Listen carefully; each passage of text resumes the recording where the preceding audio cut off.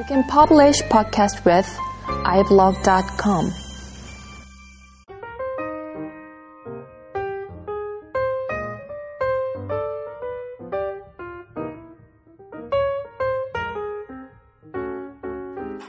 안녕하세요. 소프트웨어 엔지니어링 다이제스트 46번째 시간입니다. 오늘은 공통성과 가변성에 관련된 이야기를 해보도록 하겠습니다. 보통 우리들이 이제 프로그램을 개발을 할 때, 프로그래밍을 할 때 이제 좀 성격이 좀 유사하거나 기능이 유사한데도 불구하고 약간씩 달라서 스위치 케이스문이라든지 if 케이스문을 이용해서 각각 별개로 코딩을 해야 되는 경우가 꽤 있었죠. 도메인은 이제 비슷한데 각각 이제 사용되는 어플리케이션의 특성이 좀 달라가지고 데이터 유형이 달라진다든지 아니면 로직이 달라진다든지 이런 케이스는 실제로 그냥 디자인에 대해서 크게 신경을 쓰지 않고 진행을 하다 보면 계속 중복 코드가 발생을 하고 그 약간 달라지는 부분 때문에 그 부분에 대한 그 커스터마이제이션이 계속 들어가죠. 나중에도 그 유지 보수를 할 때. 그러면서 그렇게 이제 비슷한 부분을 카피 페스트한 부분이 한 5군데 정도 된다라고 하면 나머지 5군데를 정확하게 고치지 않으면 계속 이제 오류를 발생한다든지 시스템이 다운된다든지 이런 문제를 많이 가지고 옵니다. 그리고 그렇게 만들어진 코드들은 나중에 사람들이 후임자가 받으려고 안 하죠. 새로 짜려고 한다든지 그 소스 받아서 유지보수 못하겠다 이런 얘기 막 하기도 하고 그렇습니다. 가변성 같은 경우에는 정의가요, 동일한 도메인에 속한 여러 어플리케이션에서 특성에 따라서 변할 수 있는 성질을 의미한다라고 정의를 하고 있습니다. 그래서 소프트웨어의 재사용을 강조하는 컴포넌트 기반 개발 CBD 쪽하고요, 프로덕트 라인, 엔지니어링, PRE, 모델 베이스드 디벨롭먼트 이런 쪽 분야에서 가변성이라는 용어들이 주로 많이 사용이 되었어. 그리고 이제 디자인 패턴 같은 경우에도 이제 가변성이라는 용어가 활용된 디자인 패턴 이런 식으로도 이제 연구가 되기도 했습니다. 그 가변성이라고 얘기를 하니까 상당히 좀 어려운 말로 들리죠. 근데 이제 실제로는 그닥 어려운 내용은 아니고요. 프로그래밍 하다 보면 발생될 수 있는 여러 가지 이런 어떤 좀 차이들을 좀 묶어서 관리하기 위한 기법들로 구성이 되어 있습니다. 대표적인 케이스가 이제 펑션 포인트, 함수 포인터가 되는 거죠. 함수 포인터 같은 경우에는 예를 들면 이제 C라든지 C++ 언어 같은 경우에는 함수의 이름을 포인터로 사용을 해서 프로타입만 이제 명확하게 정의를 하고요. 그 프로타입에 정의된 함수 타입을 이용해가지고 호출을 하죠. 여러 가지 그 상황에 적당한 함수들을 호출을 합니다. 예를 들어서 여러 가지 이제 파일 포맷을 세이브하는 루틴을 한번 살펴보면 그런 부분 종종 발견할 수 있거든요. 특히 이제 오래전에 이제 짜였던 프로그램들. 이미지를 저장하는 거는 인풋되는 파라미터는 거의 비슷합니다. 비트맵 스트림이죠, 그냥. 픽셀로 되어 있는 비트맵 스트림으로 구성이 되어 있습니다. RGBA, 이런 식으로 이제 구성이 되어 있고요. 그 RGBA가, 각각 파일을 이제 포매팅하는 함수에 입력이 되고, 그 파일 포매팅하는 함수는 하는 역할이 그 비트 스트림을 받아서 압축을 하거나, 그 각각 파일 포맷에 맞는, 포맷, 형식으로 압축을 하거나, 아니면 좀 가공을 하거나, 그래서 이제 특정 파일 네임으로 저장을 하는 것 뿐이죠. 그래서 파일 경로하고 비트 스트림이 들어가면 각자 루틴이 알아서 정리를 세이브를 하는 겁니다. 이럴 경우에도 이제 펑션 콜을 이용할 수 있죠. 로직은 상당히 유사하잖아요. 그냥 비트 스트림 받고 파일 이름 받아가지고 저장한다. 이렇게 되는 거 아닙니까? 그래서 함수 포인터 같은 것들도 이제 가변성의 어떤 하나의 형식이 메커니즘이 될 수가 있는 겁니다. 또 하나의 어떤 가변성을 위한 어떤 기법을 보면, 객체 지향적으로 따지면 이제 베이스 클래스에서 가상, 그 함수를 정의를 해서 가상 함수가, 파생된 함수에서 실제로 구현을 하게끔, 가상 함수의 내용을 구현하게끔 하는 거죠. 똑같죠, 이것도. 예를 들면 이제 파일이라는 베이스 클래스가 있고요. 그 다음에 이제 버추얼 함수로 save라는 함수가 있습니다. 똑같이 파라미터로 경로하고요. 그리고 이제 비트 스트림을 받습니다. 그러면 베이스 클래스를 파생을 받은 GIF 파일, JPG 파일, 등등 이런 어떤 비트 기반의 비트맵 기반의 파일 클래스들을 파생을 받아서 각각 세이브를 정의해주면 되죠. 이런 식으로 이제 가변성을 정의해줄 수도 있고요. 또 다른 방식으로는 이제 컴 인터페이스에서 사용되는 것처럼 인터페이스를 정의를 하는 겁니다. 인터페이스도 일종의 이제 가상함수라고 볼 수가 있습니다.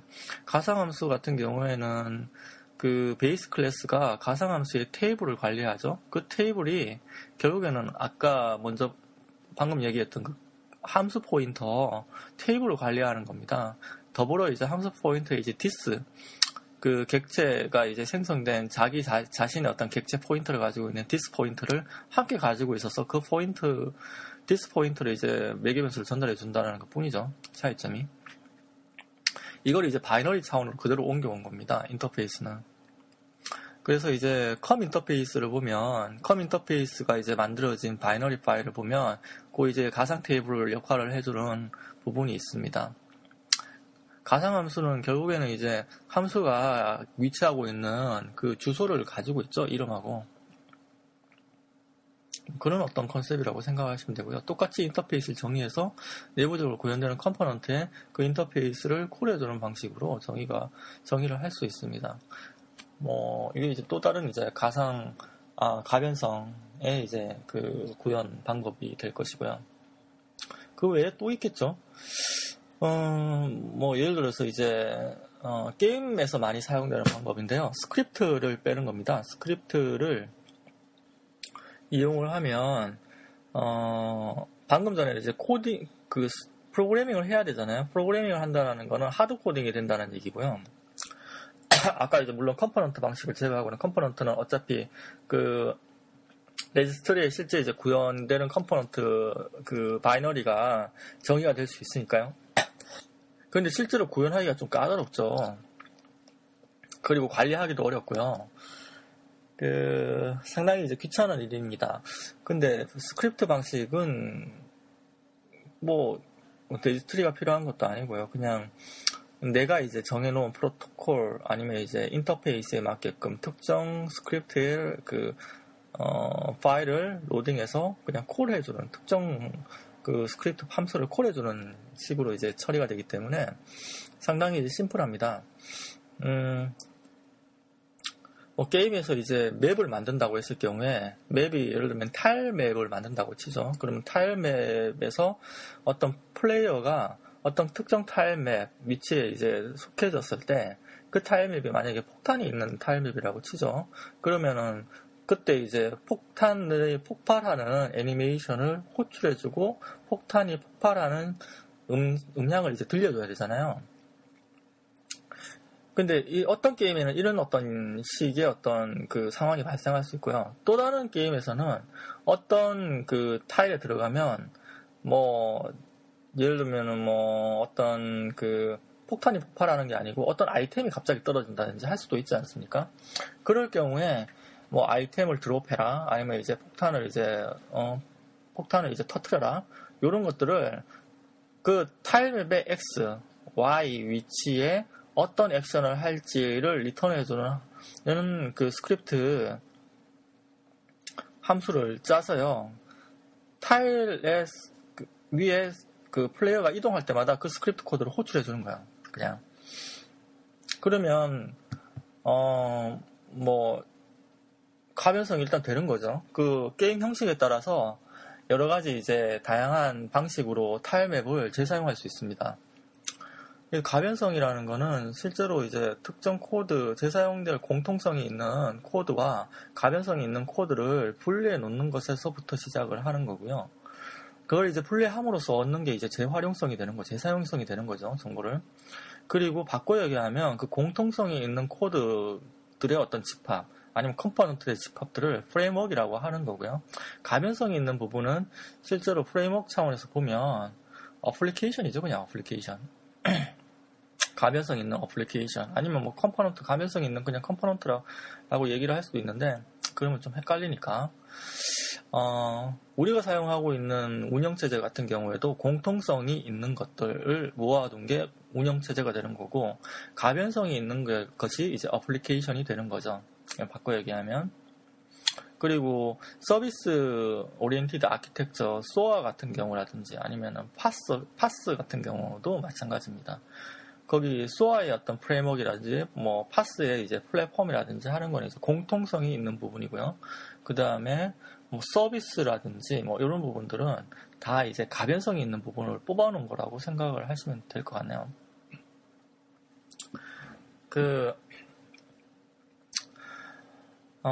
뭐 공통성 가변성에 관련된 부분들은 실제로 논문이라든지 뭐 이런 부분 보면 많이 나와 있습니다. 몇 가지 일단 찾아서 보시면 상당히 이제 도움이 많이 되는 부분들이 있는데요.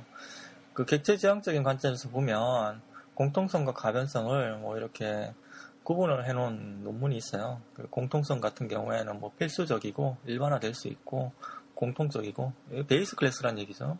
가변적인 거는 선택돼서 실행이 되고 확장되는 거고 뭐 이런 파생 클래스라는 얘기입니다. 뭐 이런 어떤 얘기가 이제 설명이 되어 있고요. 그리고 공통성과 가변성을 분리하기 위한 뭐 클래스 스테레오타입 같은 것도 이제 제한이 되어 있는 부분도 있습니다.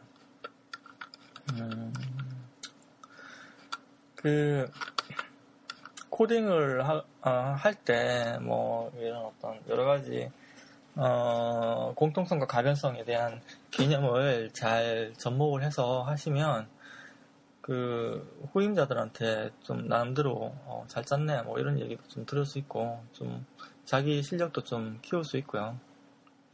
그냥 공통성하고 가변성하고 구분하지 않고 그냥 짜집해서 코드를 만들면 10중 8구는 스파게티 코드가 될 가능성이 크죠. 공통성하고 가변성을 분리하는 게 쉽지는 않습니다. 아까 언급했다시피 프로그래밍을 할 때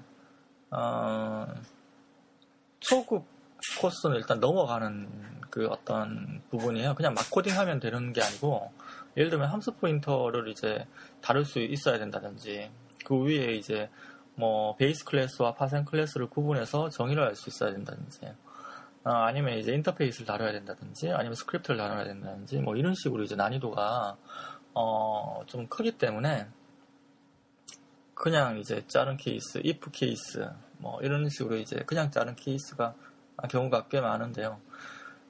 특히 이제 SI 같은 경우에는 더 심한 것 같고요. 계속 그렇게 가면 실은 이제 자기 경력이 되기가 어렵죠. 그 프로젝트 자체가. 그리고 디자인 패턴이라는 것도 활용하기 어렵습니다. 디자인 패턴도 나름대로 이제 경력상에서 이제 이야기할 만한 것들인데, 디자인 패턴을 이해를 하기 위해서는 공통성하고 가변성을 먼저 잘 생각한 다음에 공부를 하거나 아니면 프로젝트에 적용을 하는 게 좀 좋습니다. 결국에는 재활용성을 높이기 위해서 뭐 유지보수성을 높이기 위해서 만들어진 패턴이 디자인 패턴이라고 볼 수도 있거든요. 예. 뭐 오늘 이 정도까지 진행하도록 하겠습니다. 날씨가 상당히 덥죠. 어제 뭐 뚝섬 수영장 갔다가 거의 살갗이 이제 벗겨지는 줄 알았습니다. 햇살이 정말 강하더라고요. 하여튼 뭐 가족들하고 휴가계 잘 채우시고요. 즐거운 주말 되시길 바랍니다. 예, 다음 시간에 또 찾아뵙도록 하겠습니다. 감사합니다.